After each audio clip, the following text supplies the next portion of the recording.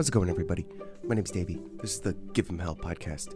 Thank you so much for everybody that listened to my last episode on the Nerve Agents. It was really cool. I know that I said that I was going to be doing some recordings ahead of time, just to kind of stay ahead of stuff and just, make sure that I could give myself a little bit of a break. But I went back and re-listened to the episode that I had been recording, and you know what? When I had a fucking week to sit on it, I didn't love how it came out. You could tell that my voice was going out. There wasn't a lot there. So I scrapped the recording this morning, and today is Friday, and I'm just gonna stay on schedule with the way that I always do it, because it works for me. And if it fucking works, then why should I try to fucking fix it or try to get ahead on anything? Plus, so much shit happens in like any given week. Like, trying to stay ahead on something like this just doesn't make a whole lot of sense. But I am going to stay with the how in the hell did I not know that this existed this week? Because I already have it down. Luckily, I keep all the notes to every single one of my shows, or episodes, whatever the fuck you want to call this thing. So I keep all the notes to everything that I do. So it was really easy just to go back, pull everything out, review it, make sure that it still looked as good today as it did a week ago when I had last looked at it. Next week we will get back into the do yourself a favor aspect at the top of the episodes, because in not doing this for 2 weeks, there's been a lot of really, really cool stuff that has come out. So with that, I am excited to get back into that, and I always really enjoy like digging into new bands or releases that I like, and there has been quite a bit that's come out recently.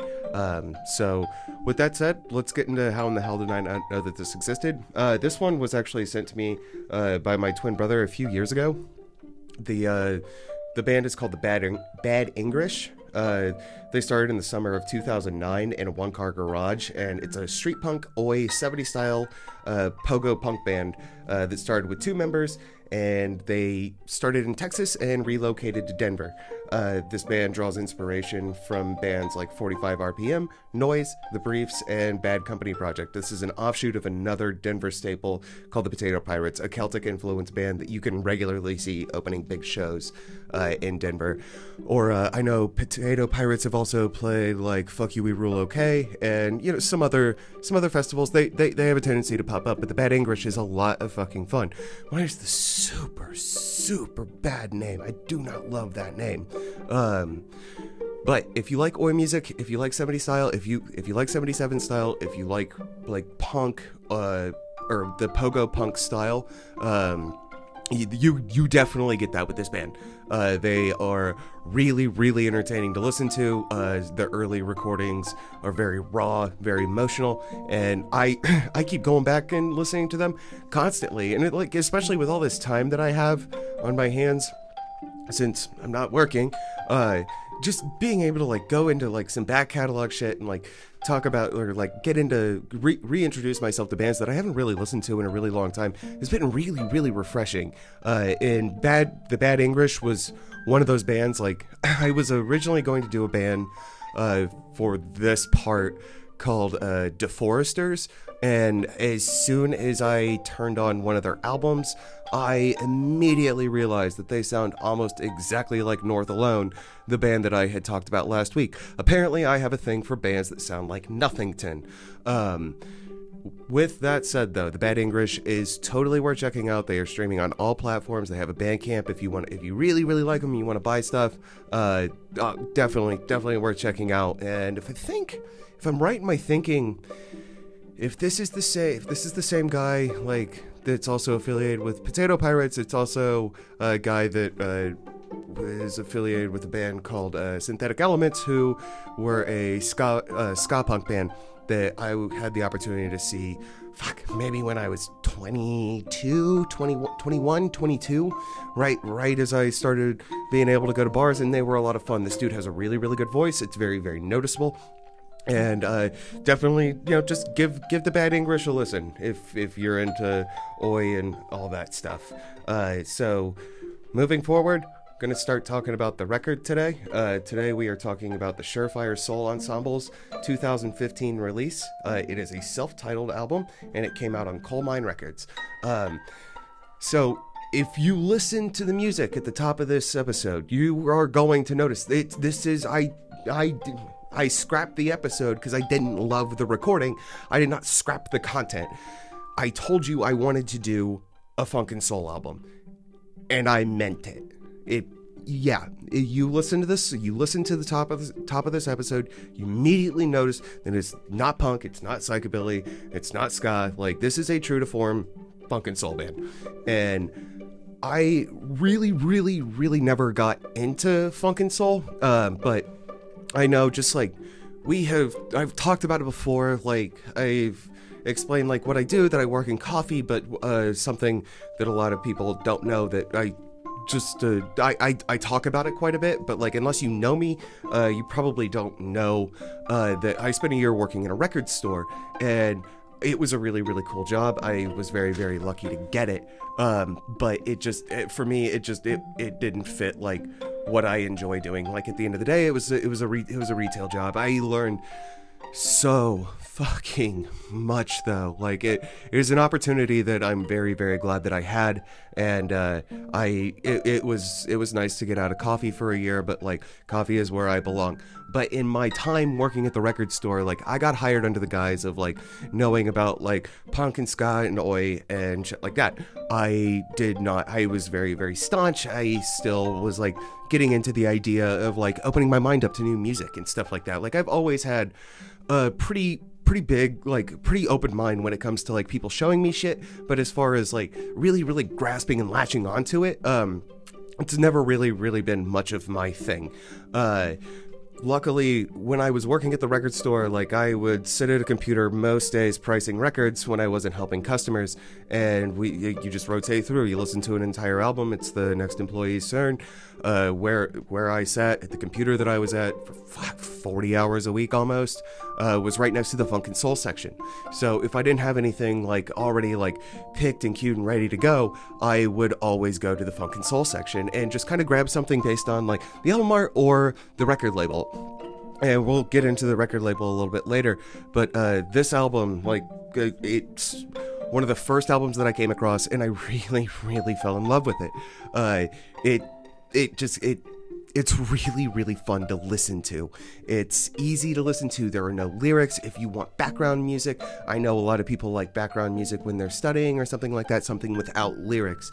This is a perfect album for that. And like, once I got into once I got into the Surefire Soul Ensemble, I was in. Like, I was just completely in, like, on this whole genre. And not only that, but like the record label that they were affiliated with. So I mean, I to this day still really love funk and soul, and the Surefire Soul Ensemble stands at the top of that list. One thing about this band and this label, when I was doing research on it, it's pretty limited. So all the information that I have comes literally straight from the band leader's mouth for any information regarding the Surefire Soul Ensemble, and then any information that I have on the record label comes directly from the owners of that. So with that said, let's dig in a little bit and start talking about this album, or start talking about this band. Just a little bit of background. It's actually, you know what? It's actually quite a bit of background. So the band leader, Tim Felton, started out playing classical piano and spent much of his time prior to starting the Surefire Soul Ensemble developing a sound that included the Beastie Boys, Wu-Tang Clan, Dr. Octagon, DJ Shadow, Herbie Hancock, and Miles Davis. After hearing a bunch of Daptone and Truth and Soul artists like Lee Fields and the Budos Band, Felton was highly inspired and realized he needed to put together an ensemble to make gritty recordings and perform all the music he had absorbed, fused together by Afrobeat, soul jazz, funk, and psych from around the world. I really like that he took on so many different genres, and wanted to fuse them all together, and not even necessarily knowing how he was going to do it at the time. But there's a lot of bands that get thrown around, a lot of band names that get thrown around in this episode, and if you are curious about any of them, please reach out to me. It's very sprawling, and like very specifically, like I fucking love Budo's band. I love Ikeby Shakedown. I just said Budo's band. We're going to talk about Ikeby Shakedown here in a second. Again, you don't know the names. If you look into any of them, if you have any questions, I would love to talk about this shit with you. Anyway, the Surefire Soul Ensemble was born in 2012 under Felton's direction. The band started working on some material he had for a few years. Before too long, the band started writing music collaboratively. They have released 4 45s and 3 full-length albums. This band has had the opportunity to perform all over the West Coast, both headlining and opening for some of the best bands in any genre. The band also attributes their success to partnering with one of the top independent funk and soul labels, Coal Mine Records, out of Loveland, Ohio, and we will get to them in just a little bit. After the release of the album in 2015, the album was really, really well received and made a lot of best of lists for the year, including Reddit, Staff Magazine, and KMHD. The album also won a San Diego Music Award. This band is from San Diego. I didn't say that. I'm sorry. So they are from San Diego, and they play up and down the West Coast a lot. I've followed them for a few years now, and have never really seen them like jump out like on any tours or anything like that. Because I mean, like, you get this many people in a band, it's tough to get that many people like on the road, especially when it's not your full-time job. What keeps coming up again and again when I was doing the research for this album were 2 things. One, that any given night you'll see anywhere from 5 to 8 members on stage, and that just harkens back to what I literally just said. Like, not everybody's always available. But when you have a band of this size, like, you can make it work with just the bones. Like, it works no matter which way you spin it. It just might sound a little bit more full one night, and maybe a little, not as much the next night. There is a band from Indianapolis that I have spoken about on here before called Sweet Poison Victim, and they do the exact same thing. Like, it is not always the full band because there are so many members, but when you see them, it is a lot of fucking fun. And the second thing is, this band keeps getting categorized as funk and soul, cinematic funk and soul, or soul jazz. Both are pretty dead on if you ask me, but I feel soul jazz is a better banner for this. Yeah, I feel like soul jazz is a better banner for this band, due in part to the sound that the band being consistent through the entire album. I would reserve the cinematic label for a band like Ikeby Shakedown. And what I mean when I say that is, like, when you play this album, it is very consistent. It carries like the same like ebb and flow through the entire thing. Like, there is no song that is out of place or sounds like any different. And like, whenever the Surefire Soul Ensemble releases a new album, they always kind of stick to a main theme.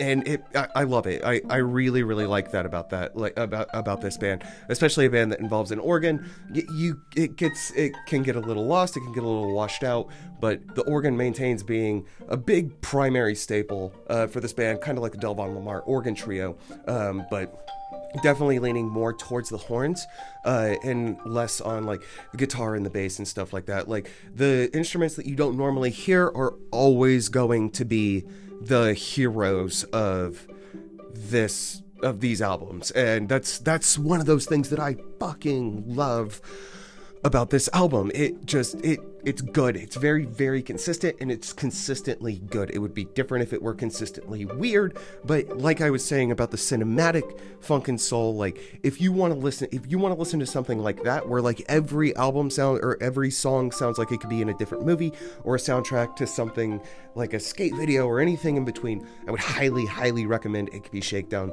That band is all over the board. when they release an album, it's all over the place in the best way possible. Like it goes from like high octane to like more dub inspired stuff.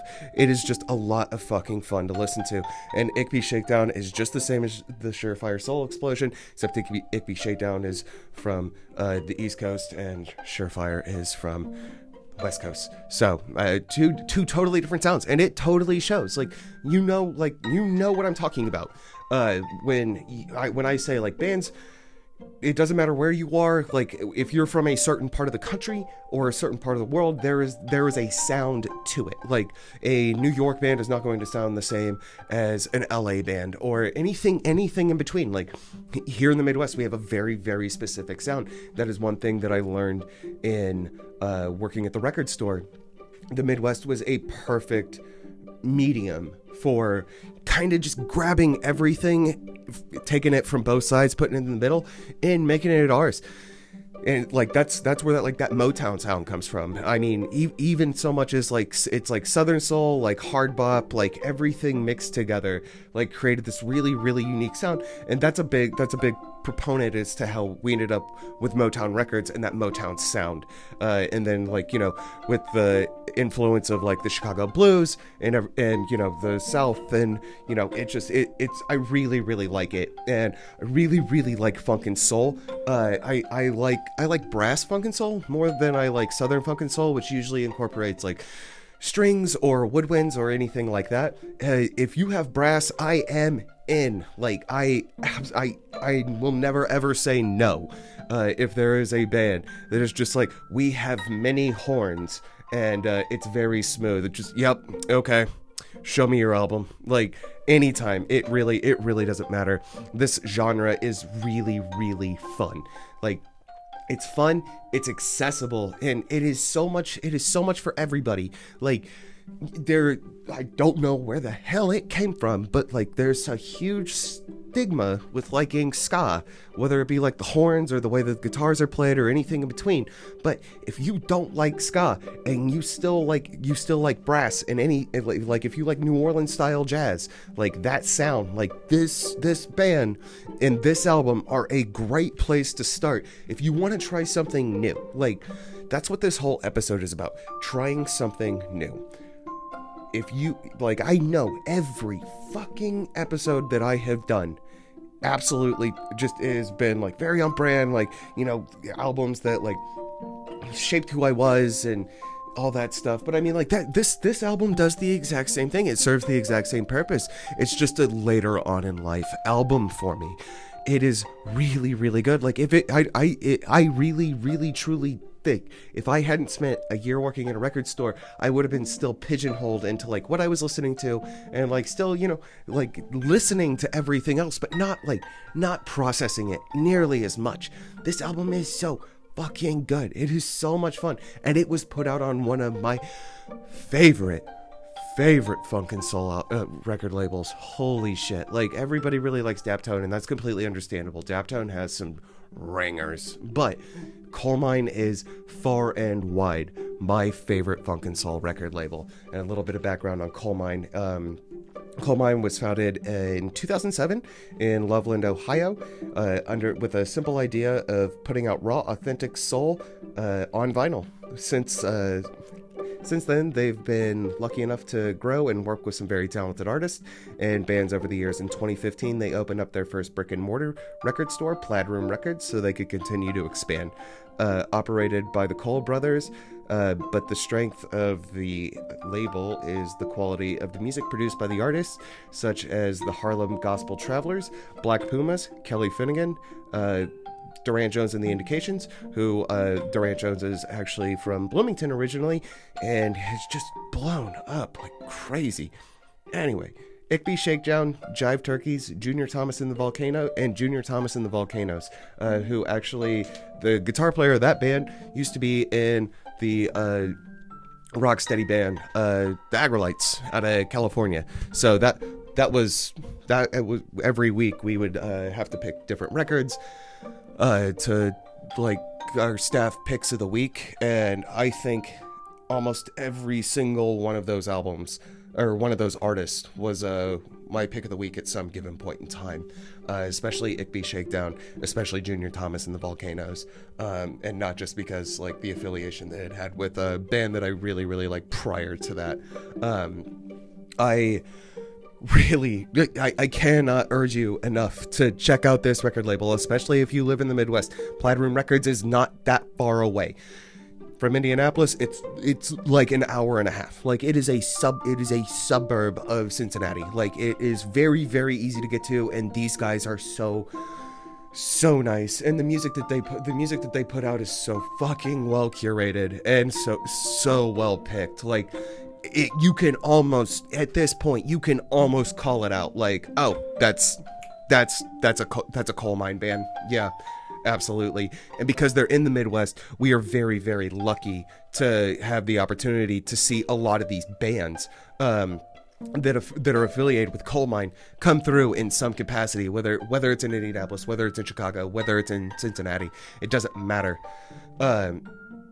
It works, and it works really, really well for me, especially as somebody that is always trying to like dig a little bit deeper on this whole fucking on the modern genre. If you want to talk about vintage funk and soul, I would love to do that. Please reach out. I love that shit. Like it has so much heart to it. Like, oh my god, if you want to talk about Otis Redding, just buckle up. Like I love that. Really, really like everything that they touch. Like it's not like everything turns to gold, but shit, that Black Pumas album that came out, like those dudes, they happen quick. Like I remember when their first 45 like came into the record store, and then the next thing I know, they're like winning Grammys and shit and selling out the hi-fi. It's just like, okay, that happened incredibly fast. But what I will say about this album is it is new, it is different. Not every episode that I do will be like this. Like, it will not always be like, oh, hey, we're just gonna completely turn around and do something, whether you like it, whether you don't like it. It's really, really in between. I just want to, every so often, like, it's not going to be a very regular thing. Like I said, it's kind of like I have my little whiteboard. Like, I have like everything that I want to do, and this was on there. And there are a few other albums that are kind of like that. I was tossing around the idea of doing a black metal album next week, but I didn't want to do that 2 weeks in a row. I didn't want to like do that, like, oh hey, we're just gonna do totally different fucking things for 2 weeks in a row. That's not, I don't expect that's why you listen to this, which if you do listen to this, thank you. I really, really appreciate you, and all the positive feedback has been absolutely fantastic. Also, if you notice, I got some new artwork for my birthday, so that was really, really cool. I would like to thank Brit's Art and Stuff. You can find her on Instagram, and she also has a Patreon. I absolutely love the new cover art. Anyway, what I am saying is next week, I've already got it planned out. We're gonna go back. I have said this dude's name over and over and over and over again on here in some capacity through some, like, whether it be his old band, whether it be his name, whether he showed up on an album. Next week we are going to do one of the solo albums from the lead singer of the Loved Ones, Dave Haas. I'm really, really excited about it. He has such an incredible fucking story, and I'm really, really excited to share it with you. And I'm more excited to talk about the album that I'm going to talk about next week. Next week we'll be talking about his album Devour. Again, thank you so much for letting me just kind of like slide this one in there. I know it's different. It's a little weird. It's not what we normally talk about on here, and I watermeloned my way through the Surefire Soul Ensemble so many times through this fucking episode. Thank you for putting up with that. But at the end of the day, what I really, really hope you take away is,